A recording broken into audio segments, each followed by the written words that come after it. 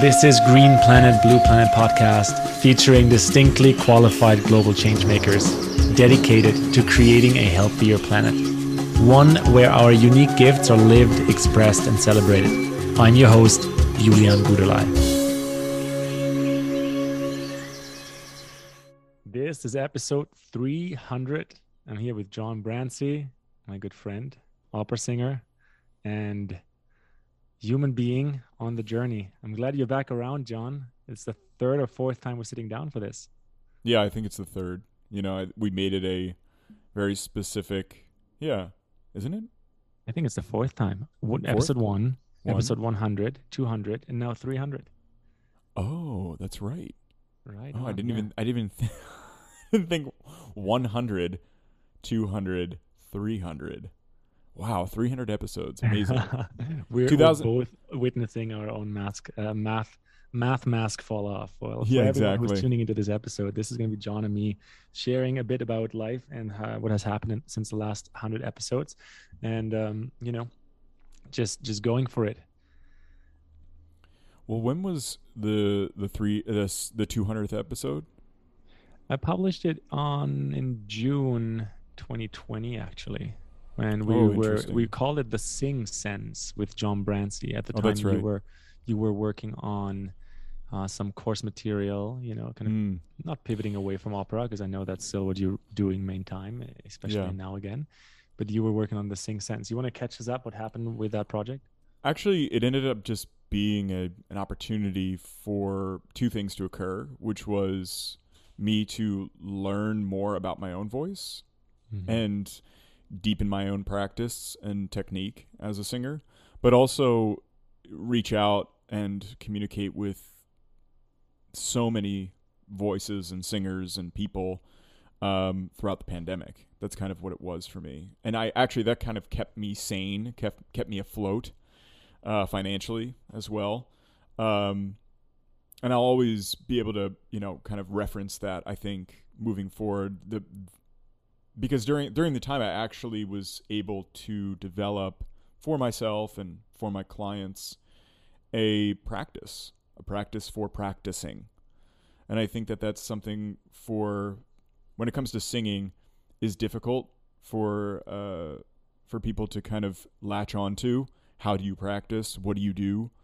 How do you start? How do you prime the body, to be ready to resonate?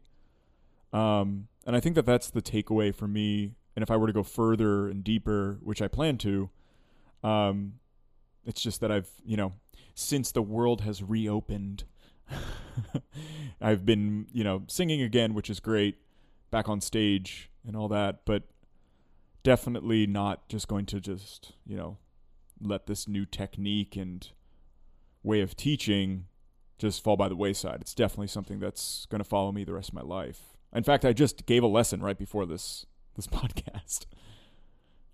Wonderful. Yeah, man. Yeah. I see you stepping into that more and more, depending on how much more you want to tour the world as an opera singer. I guess both of those are beautiful ways of passing on your gift. Teaching.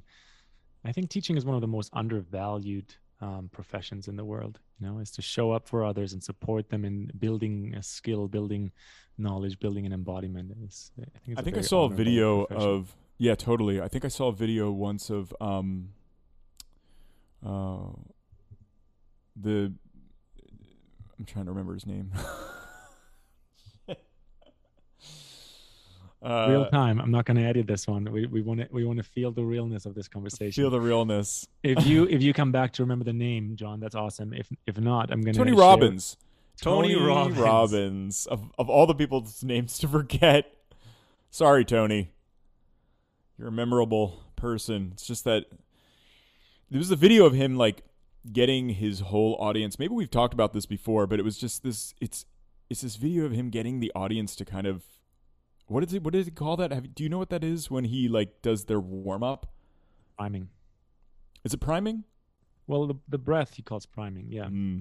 The Kriya Yoga, Kundalini Yoga inspired breath that Tony borrowed from our friends, the Kundalini group. Yeah, that's right. I mean, but then there's the whole second part of that, which is the mantra. The yelling. Oh, the mantra. I've never Well, been. I mean, well, no, no, no. it's I mean, like in our in Kundalini and in humans, like we use our breath. ah. You do your breath work, right? But then it's also we have the opportunity to use the breath to intone, right? Hmm. So it's Of like course. I imagine going back to the teaching thing, going back to me doing this more, how do I get large groups of people together, at some point, a chorus, one could call it, to sing. It's just still the same theme that we've been talking about with me, for these years. And it's funny, like I actually started on TikTok, of all places, getting people to harmonize with me. It's just very simple. It's like a 15-second video, maybe even some of them I did 7 seconds, and it has like some text on the side of it, but it's just Hmm. me singing one note. So I'm just singing an A or a C or a D or whatever, holding it at pitch, trying to get it as clear as possible, so that when whoever's swiping through stops on this and it's actually me singing immediately. It's just Hmm. and that's what they're stopping on, not any sort of theatrics or anything like that. And so they stop and then they immediately are told to respond with their own voice, with their own Hmm. singing. And I think that that's something where, like, I've had some of those videos have gone, I guess, somewhat viral. They've got millions of hits and, hundreds of thousands of likes and stuff like that. Um, but it's been interesting just to do that, not necessarily as a monetary thing, but just to communicate with purely with sound, with the sung voice, So now that we're back again to the world reopening, maybe there's a way that I can bring that into the real world, because that would be something that I would love to experience with a large group of people, is resonating and harmonizing with them in a space, in a resonant Hmm. space. Well, I'm all for it, John. My world never closed, so I'm glad Mm. that the world's reopening, and we got we we we got the chance to experience you in the real body. I mean, jokes aside, though, John, I think this is where being your friend for several years and having met you first, in a coffee shop. Remember that day when we just like our eyes crossed and we instantly felt the pull of gravity towards each other. Love at first sight. Yeah. Um, I mean, anyway, but our you souls in the our souls body. our souls clearly have had previous interaction. I Hmm. think that that's kind of That's a when good that way to, happens. label that day. Actually, there is something about the way we connected that was deeper than meeting a regular stranger. There's Yeah. something about it being like, hey man, like we are actually supposed to meet. Yeah. That definitely happened for me. I was drinking a very similar beverage to the one I'm drinking right now. It's coffee in it, Same. some kind of milk alternative. Mm. Today it's hemp. No, not hemp. Um, I avena. have I have What's a avena? Oat. That's oat. I have a cold brew myself. Mm. Stumptown cold brew concentrate with a little bit of A2 whole milk in it. Wow. A2 is a specific type of cow, I guess. It's just, I guess it digests better. I've I'm hook, line, and sinker on anything that's new and fancy at Whole Foods these days. It's so funny. Eh? You've been definitely in the in that world. I'm sitting in Chapada de Veadeiros in Brazil as we're having this interview. Mm-hmm. Very far away from any Whole Foods, or any type of understanding for different types of milk, actually. the You're in the true land of whole food and whole milk, right? I mean, like Well, that's you would think. I oh, agree that that's definitely one reality. That's why I'm here. I'm about to host a 2-week immersion for the first time ever with mm, my own beloved, with my own partner, oh, that I'm very excited about because it's like a real time evolution track. And if you hear the birds in the background, those were green papagayos flying by, California parrots, I think they're called in English. And coming back to what we're about to host, I'm excited to host in the middle of nowhere in Brazil, in the land of the sacred waterfalls, Chapada de Veadeiros, close to Alto Paraíso in Brazil. And as you said, John, there it is the land of the actual real food.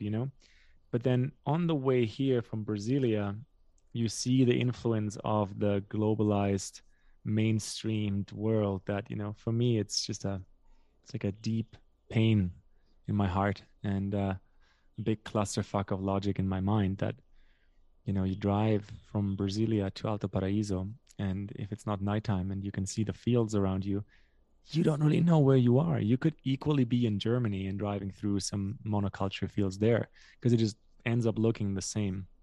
Um, kills our soil, kills our gut biome. And so it's still like this twilight zone on planet Earth. It's 2022. By the way, the last time we talked was 2020, and then before that was 2019. Oh yeah. In October, actually. And the first time, I believe, was 2017. So I'm stoked that we have this connection through our time weaving into a broadcast. Yeah. It kind of anchors a lot of what's occurring between the timelines, and we can kind of have an opportunity to see where humanity is going, and just to take a moment on that, because I think it's important to address and bring it up. We're now into another global conflict.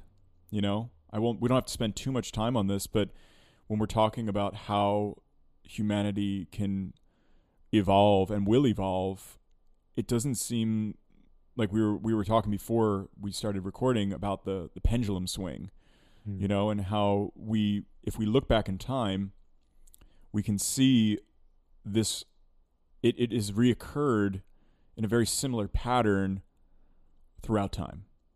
And so it's not really something that's going to be solved with more of the same, No, more. by no means. I mean, I think this is the important point to wake up to right now, right? Is to understand that, behind any war, and, of course, my heart reaches out to anyone who is physically impacted by this, and to the people that are in physical danger.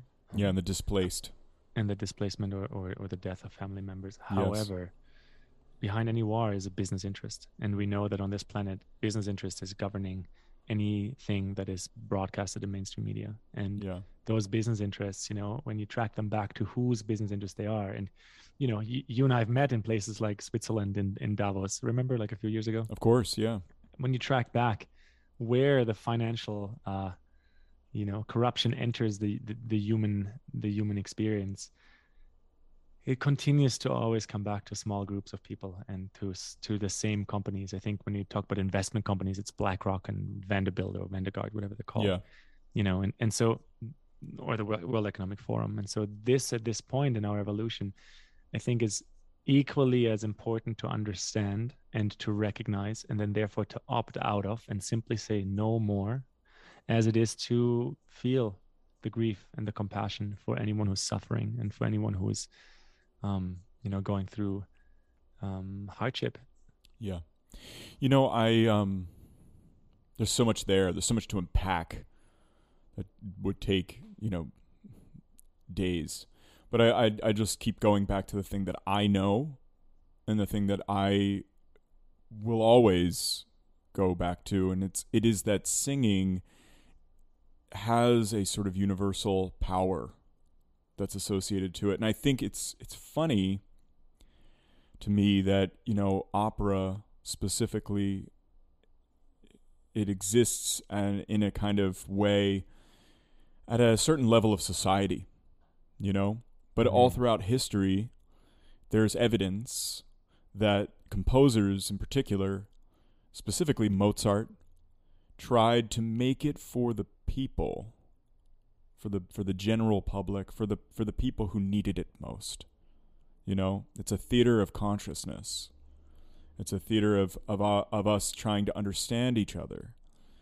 And I find in this time frame, in the 21st century, a quarter of the way through almost, it's kind of imperative that, these art forms become of the people, for the people, by the people, all throughout the world, And if they're only, if we're only seeing these great gifts that we have as humans, specifically, dancing and singing, and you can kind of associate that to a lot of different industries. You can see it all throughout the world, how it's utilized and then capitalized upon.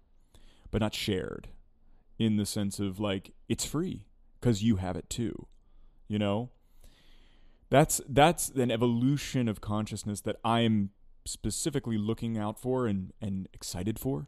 You know, I think it's really kind of part of this whole awakening, because it brings about a different energetic work that we're doing with each other. And that's a broad term, also would take probably a while to unpack. But energetically speaking, when we're sharing, I think, each other's voices, we're sharing stories, we're understanding each other more. It's not about destruction. It's not about you're right, I'm wrong, or I'm right, you're wrong. It's about feeling each other through resonance and psychically. You know, I think that that's also a thing that's coming through right now. I've been listening and following a lot, and just a shout out here, just because he's such a influential person and important person, I think, right now, is Paul Selig. I really think you should have him on your podcast. I don't know if have you had him? No, he wasn't a guest yet, but feel free to make the introduction, John. I know Oh yeah, well, deeply connected to him. Here's the public introduction. I would love for you and Paul to sit down and spend some time with the guides. Hopefully, I mean that's up to them. But to ask these questions, you know, that'd be a wild episode. Oh yeah, absolutely. I mean, every time they bring through, you know, teachings or ask questions, it's really kind of the substantially important lesson, you know, as it always has been throughout our existence, you know. But I recently was just in a channeling with him, and he was able to give me some information with regards to how singing does play a role in lifting our consciousness. And so it's kind of a confirmation of this, because going back to that point, that like more of the same won't necessarily bring us to where we know we can get to. So like more accumulation of war goods, more accumulation and usage of, you know, fossil-based fuels, more accumulation of land for, you know, the usage of pre-industrial revolution agriculture, more of the same. You know, there's got to be a way for us to see that these things are not going to be sustainable for us moving forward. Well, I think this is such an interesting place where you just took the conversation, and, you know, this maybe like the real meat of our dialogue today. So, the real meat. Oh my God, English and what I've learned to duplicate based on what people say, just making the same real sounds. Meat. I'm still not eating meat. So, you know, what I'm trying to say is the good part of this dialogue maybe is you know, right here now, and more repetition of the same will only bring further destruction. Yes, 100%, you know. And so what I ask myself is, now that many people seem to have understood that from a mental perspective, what are the next steps, right?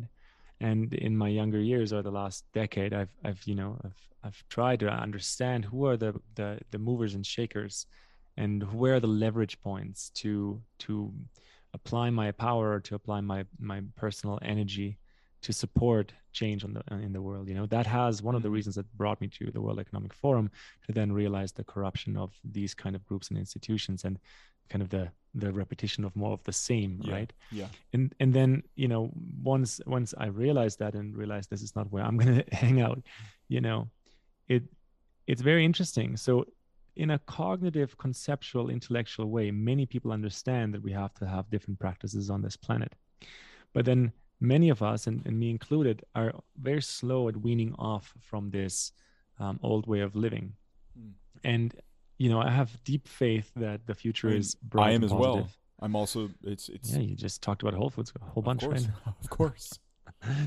No, but again, jokes aside, like, it's important to admit that we're, you know, imperfect humans that are on that journey. But then what is another way of being? And that's where, you know, I chose a few years ago to make the tagline of this podcast regenerative, which at this point, you know, I feel like has turned into just another buzzword. But the point about using the word regenerative for me was that it is a principle of life. Regeneration is a quality of life inherent in life itself, nothing a human, a corporation, a government has placed there. Life is a cycle. And when we find our place in the cycle, maybe we create in harmony with that cycle. And so I believe that as long as we're trying to understand what to do from an external picture, what our government tells us, what our schools tell us, what our media tells us, we will continue to propagate and create the same destruction.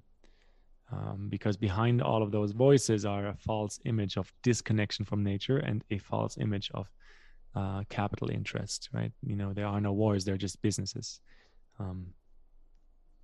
And then there are businesses that create wars. Let me just finish my thought there, John. No, of course. So on the other side of that, I believe, and yoga is all about that. The indigenous ways of being are all about that. Plant medicine guides you to that place. I believe it's not so much an inner voice, because if the inner voice is just a thought, the thinking thought can be corrupted by the external impulse. But there's an internal impulse, like a heartbeat of essence, that is uniquely you or uniquely me. And following that in integrity and following that with authenticity allows us to say no and no thanks and no more to the forces that have been destroying this planet and have been destroying this planet through us, actually using us as agents of consumption. And so I think that's where it starts, is to cultivate a deep listening to that inner impulse that is a natural impulse, not a thought impulse, and then living from that inner impulse. So if I'm hearing you correctly, like if I'm listening to what's coming through you today, John, that inner impulse in you calls you to be a teacher of voice, of resonance. Maybe, this is totally my interpretation, maybe even more so than just a performer of voice and resonance. Yeah. I think, because the performer puts on the suit.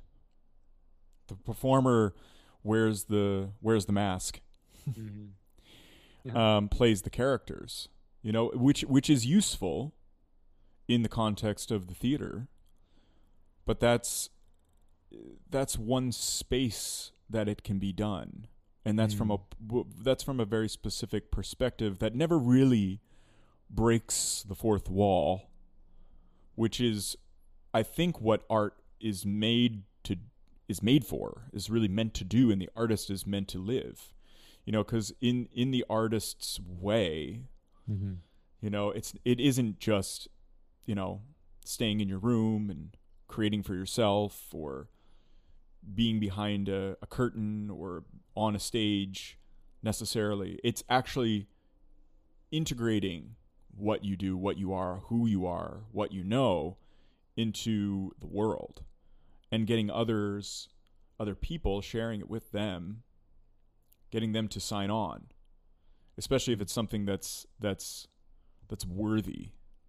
That's worthy of signing on to, and you look at, I think I've mentioned this before, I must have, but you look at all of the times, all of the periods in humanity's evolution and cultural evolutions, structures where singing has played a role in how we've evolved. What are the songs that came from that time? How did the songs bring people through the struggle? You can point to literally any time in history, and there will be songs that were sung about the struggle. But I think it's kind of the opposite way, whereas like we know what we've seen and heard through the past. We literally have, through the internet, specifically, archival knowledge of our collective consciousness and our experience, video work, video archival experiential visuals of wars. That's never been in our consciousness before. We've never been able to house that, but now we have it. So we actually have a distinct opportunity to not respond with music from the conflict, but actually inject the world with song at the outset and to change it directly now. That's the thing that's, I think, consciously different than in the past, where we were writing in response to something rather than writing songs and singing songs and intoning together to actually lift the thing that's happening. And that's what I'm trying to figure out now. It's like, how do we actually lift the frequency of this planet with song actively? That's a beautiful question and pursuit. You see, in my perception of what you're sharing, this is very similar to what you shared 2 years ago. Is that message, that's your inner truth, is to impact yourself, your own life, your own resonance, and the world around you through song, and not just by performing song at them, but by guiding them into song, and not song, as you just said, as a response to what's happening, but as a first expression of self, right? There's another element that just kind of lit up in my head when you shared all that, and it has to do with, information, truth, or falsity. And so, I'm going to lean out the window here with a concept that some people might dig or might not dig, but at a certain level, it doesn't matter if information is true or false, because it's still just information that's coming at you.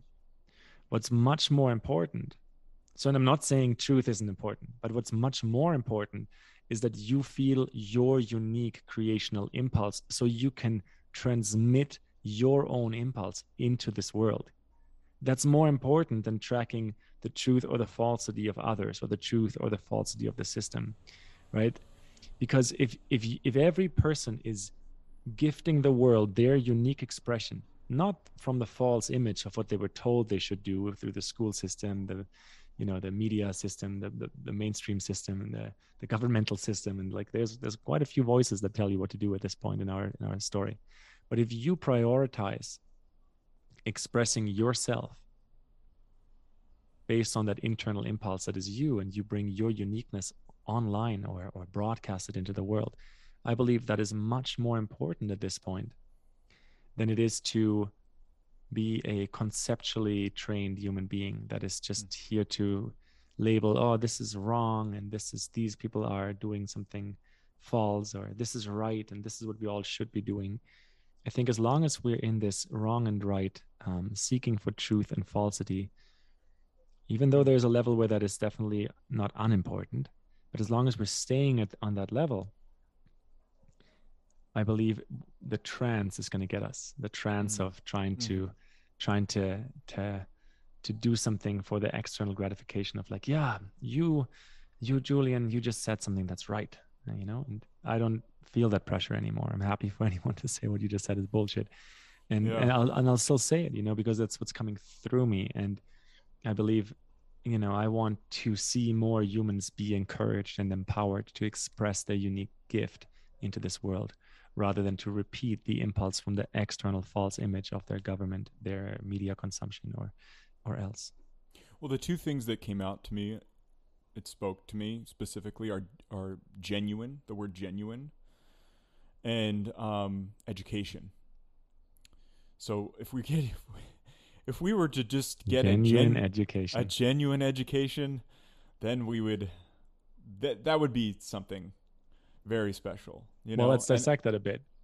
Go for it. Yeah, I mean, well, that's the thing, is like we're dealing with a system that at the very earliest times of our development, right, we're being trained to work, trained to function in the society that we have built that does more of the same, right? But we're not, when I say right, I don't mean to ask you to respond or anything. I'm just kind of throwing that out there. But we are not necessarily, unless it's by the teacher themselves, right? The teacher making and creating authentically and genuinely the work and the lesson. and the learning. But it's a curriculum. It's something that has been designed. And it actually is a curriculum of design that has occurred for decades and has been constantly actually distilled further and further and further and further and further away from an artistic expression, from a creative expression. And I'm not saying this from, complete nonsense. I'm actually, I could, on with more time and, resources, probably cite actual numbers and figures, but the public school system, specifically in America, whether it's purposeful or not, I could not say, has systematically removed artistic pursuits from the system, from the curriculum. And by doing so, we're losing out on that genuine human experience, especially early on in the development of our youngest brains and our youngest spirits and souls. In a very simple way of kind of, for lack of a better term, fixing, because it could be said that it's a bit broken. You can see that as like a cog in the whole machine that is this kind of education system that it keeps falling out every year. A little piece of it is leaving it. The easiest way is to just re-infuse it, but not necessarily put it all on the teachers or all on the people that are needing to feed the students with the system and with the curriculum. Allow artists and allow people who are gifted to come into the system, to be invited in, to work and share more openly and more freely. That's just an idea that I think would be useful.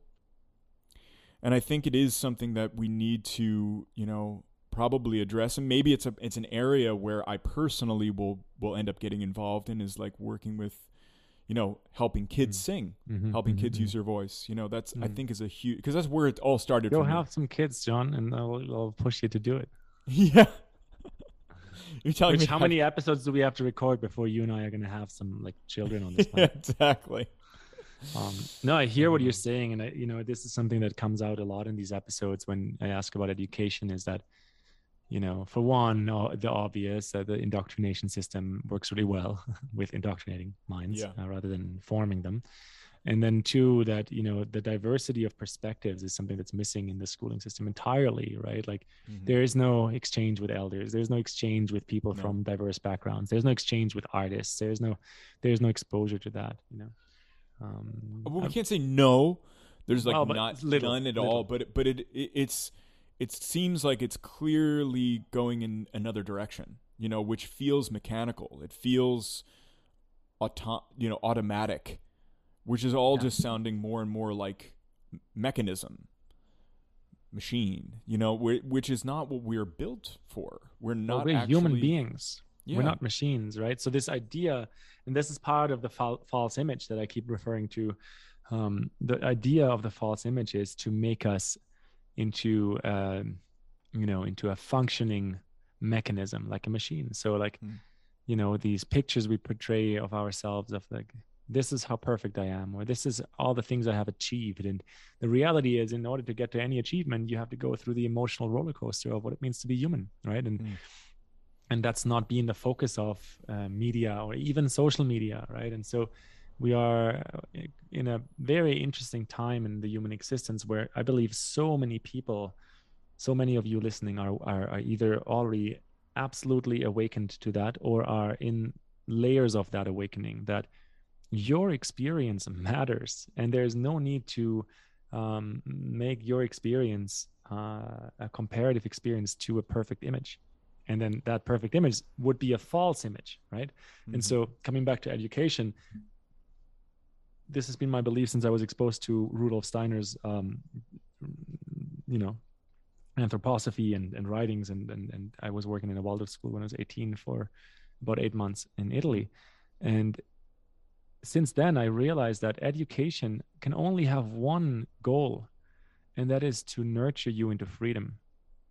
Now, when I look around on the planet, that's barely happening anywhere, right? And so, freedom is another interesting one to define. Like, what is freedom? Like, what does it even mean? Like, is it freedom to be able to buy 3 cars? Is it freedom to, shop from a selection of 10 different milks at Whole Foods? Like, what is freedom? Actually, I think what is freedom would be a great topic for a podcast with Paul Saley.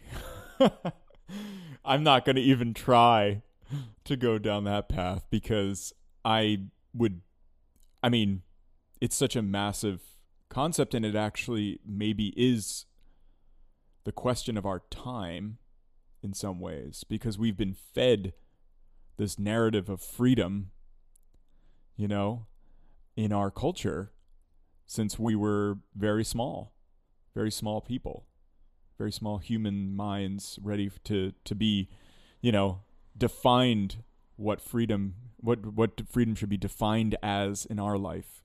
So I would say that needs to come from a higher source, I believe we all have access to that higher source, John. That's true. I'd happily connect with Paul Selig about it too. No, I just wanted to shout out again because they do talk about it frequently, They being the guides that he channels. The guides, yes, yeah. It's sort of a frequented subject, especially I think over the past several months and years that they've been bringing through their teaching. So just to go back to my area of expertise in the voice, right? I don't need to buy anything to sing. I don't actually need to go out and pay capital to have the experience of singing. And I think that actually makes it a very important tool when it comes to raising consciousness and encouraging a new, sort of genuine education of young minds, because it is free. It is untethered to a monetary system from the very root of it. And that's also going back to the other topic of like it being for the oligarchs or for the 1% as a entertainment to feel. But it's actually it's something that you can wake up and do the first thing in the morning, right? It's something that all it requires is the tune to be in your head and you're singing, and it's sort of it's the gift that keeps on giving without any need for capital. So it's breath, right? So breath and song have that connection. Yes, breath and song. And when breath and song are lived, then you step into a form of freedom, I believe, right? Which is experiencing yourself. Like I kind of agree with you. Like defining freedom in itself is a pretty difficult task. And sometimes these big words like, freedom would be one of them. We can get closer by understanding what is not freedom, right? And then we get a bit closer to understand what it really means. But experiencing yourself through breath and song is a form of freedom, because it allows you to experience yourself and then continue to unfold the experience of you, rather than sourcing the experience of you based on your Instagram, your sports news, your financial news, and then making decisions based on what this apparent outside world is impulsing. Which again and again, this is what I come back to on my own, yogic journey of self-realization, is that, this external impulse is not the layer to cultivate. The internal impulse is the layer to cultivate. And from that internal impulse, you broadcast a frequency that is you. And when you do that with, the integrity of your heart and the integrity of your embodiment, that's the journey. Now, the challenging thing there is it doesn't really fit into globalization and into industries and into a capital society that's governed by good guys and bad guys. And it would allow for a lot of freedom, and it would allow for the uncorrupted gifts of humanity to a common rise. Because this is something that, you know, I feel like even in this podcast we haven't explored enough, which is that all humans are connected in such a deep way to each other's heart. And what I mean with that is, no matter where I go in the world, people love to support each other. People love to help each other. Now, in the more civilized of a place I go, civilized in quotation marks, like let's say a big city in Germany or a big city in the United States of America, the less help and support I see in the simple interactions. Like if I walk down a sidewalk in Los Angeles, and I don't know, are there sidewalks in Los Angeles? Yes. Yeah. No, there's a joke about America that hasn't built sidewalks because everything's for cars. Yeah. You know, so when I walk down a sidewalk in a city like LA, it's very likely that no one will offer help for anything. But if I'm in a little town in rural Brazil where I'm told by the media to be afraid of people because they're going to rob me or something, you know, anyone at any moment, even with broken Portuguese or no Portuguese, is going to want to be willing to help you in some way. Now I'm generalizing, you know, so danger there, but it's just so interesting to observe that supporting each other and being there for each other and helping each other is a gift that we share as humanity with each other. And it is so strong that it is in all of us, no matter where on the planet. And the more the impulse of the external world takes over, and you know, capitalism or the globalization, the less we resource from that gift, and the more we resource from the power and the hierarchy of the external system. You said a combo of words that I think kind of like just embodied that whole bit, which is, I think it was what you said, common rise. Did you say the words common rise or come and rise? Maybe you're finding some gold in there that I didn't even say. Keep going. Common rise. Yeah, you just said I don't know what it was, but like the common rise of our of our experience, you know? Because I'm having that word common is like feels so specific to, you know, the common man. Which is actually like an amazing piece of music, strangely too, by Aaron Copland. It's just an incredible, amazing horn piece. Just worth listening to that, The Common Man. But then to think about our common rise, that it's just when we are looking to help one another, and that is actually at the forefront of our mind and our consciousness, that we will find that we are perhaps experiencing a common rise with one another, that we are, by lifting you, I am lifting. By lifting myself, I am lifting you. Of course. And that's exactly that phenomena of resourcing from our like innate human strengths and gifts, right? And so the in this episode, I keep calling it the false image, tells us that that's not real. We can't rely on this. In fact, we should be scared of each other. And my experience on this planet in the last 34 years, you know, traveling in this wonderful body that I call Julian, shows me the opposite. Nice. Shows me the opposite.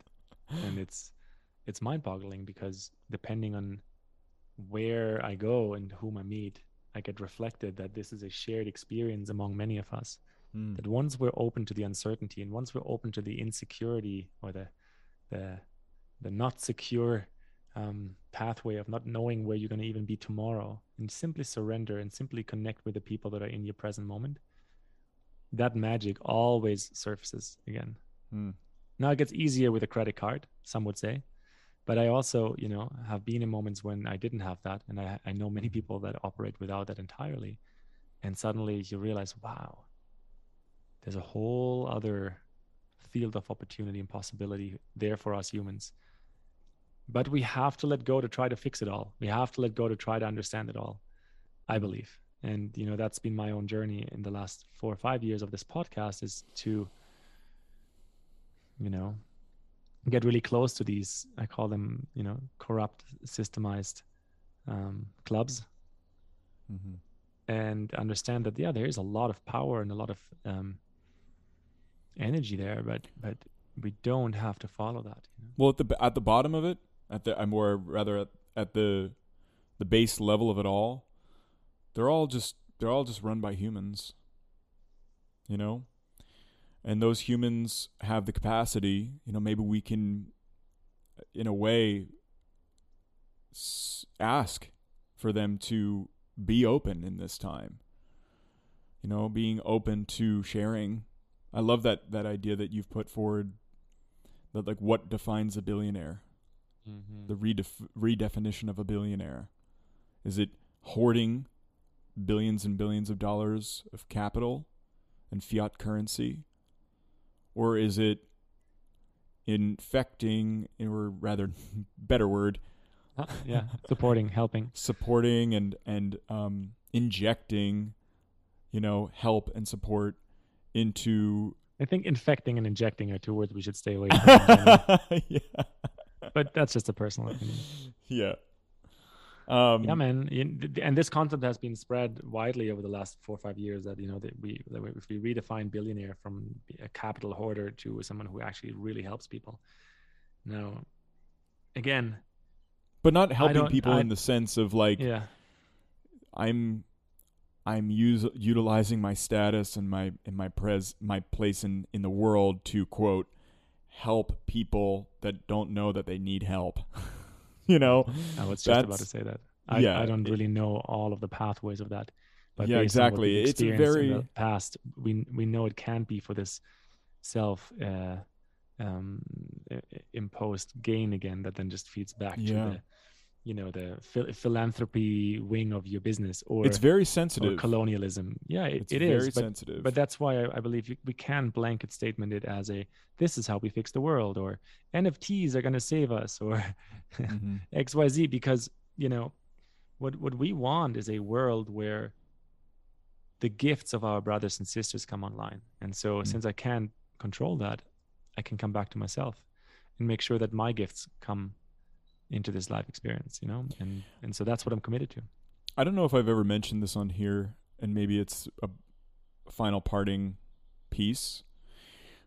It's just a concept, an idea that I've had, but I feel like half of the world's wealth, the actual held wealth by governments and individuals, I wonder what would happen to the world if half of the world's wealth went to indigenous cultures, was in the hands of indigenous people on the planet, if they were in control of how it worked. Like, to me, that would be a way of rebalancing, because then the plans, or the idea of how that capital would function in society would have an entirely unknown way of being spent, because we can't conceptualize how they would use it.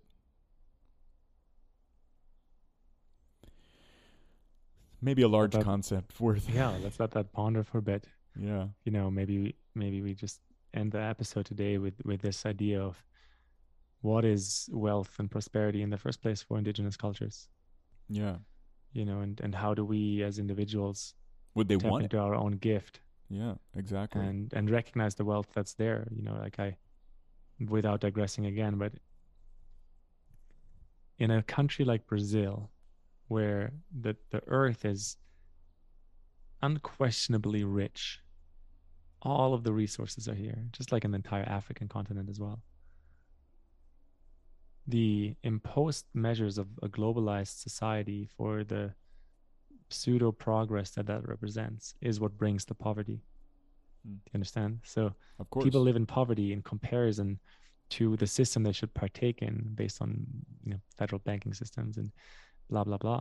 But if you just look at, you know, from an indigenous perspective, as you said, as far as, you know, someone like me can stretch their heart mind complex to think like an indigenous person to planet Earth, this is one of the richest places I've ever been in. Everything grows here. All you need is people helping each other and, you know, harvest anything from mangoes to papayas, and you'll live in absolute prosperity and abundance. And so I don't think it needs necessarily the structures of globalization to come here. Beautiful place to leave off this episode, John, and just to ponder and invite everyone who's listened all the way to now to ponder, like, what are your gifts? What do you want to bring into this world? What would be a way that, you know, indigenous people interpret wealth, or what would they do, as you said, with the wealth of the billionaires? Yeah, let's give it to them. Well, John, I'll see you in 100 episodes, hopefully in person before then. That'll be lovely. Thank you for having me on, Julian. I always appreciate checking in and doing these episodes with you.